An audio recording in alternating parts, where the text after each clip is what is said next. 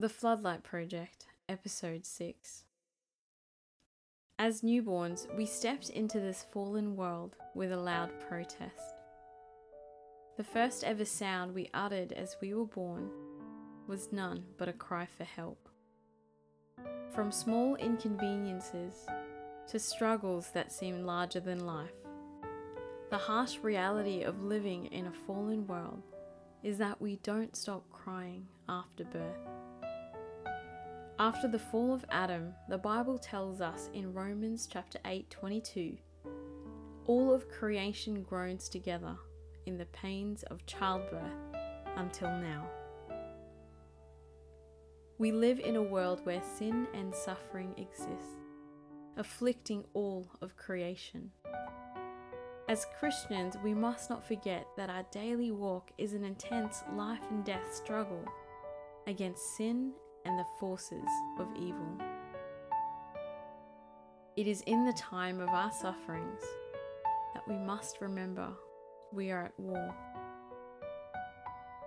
We will continue to experience pain through illness, suffering, and loss, but we must not be discouraged, for we're not without hope. We serve a risen Saviour, Jesus Christ, who promises to put an end to all these things. Until then, amidst our pain and suffering, the Bible reminds us to pray to God, the source of all comfort. In James 5:13 it says, "Is anyone among you suffering? Let him pray." And in 2 Corinthians chapter 1:3-4, all praise to God, the Father of our Lord Jesus Christ. God is our merciful Father and the source of all comfort.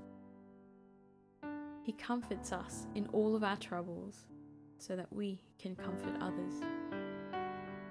When they are troubled, we'll be able to give them the same comfort that God has given us. The simple truth is, when we pray to God in times of pain and suffering, we will not only find comfort for ourselves, but more than enough to share with others.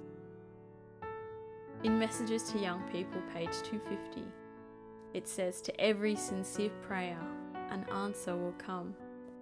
It may not come just as you desire or at the time you look for it, but it will come in the way and at the time that will best meet your need."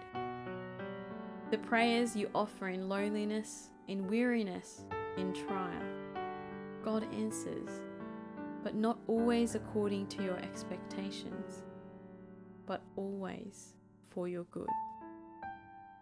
My prayer for you this week is for you to find strength in Jesus to be able to pray through your pain, knowing that He is working all things together for your good and His glory.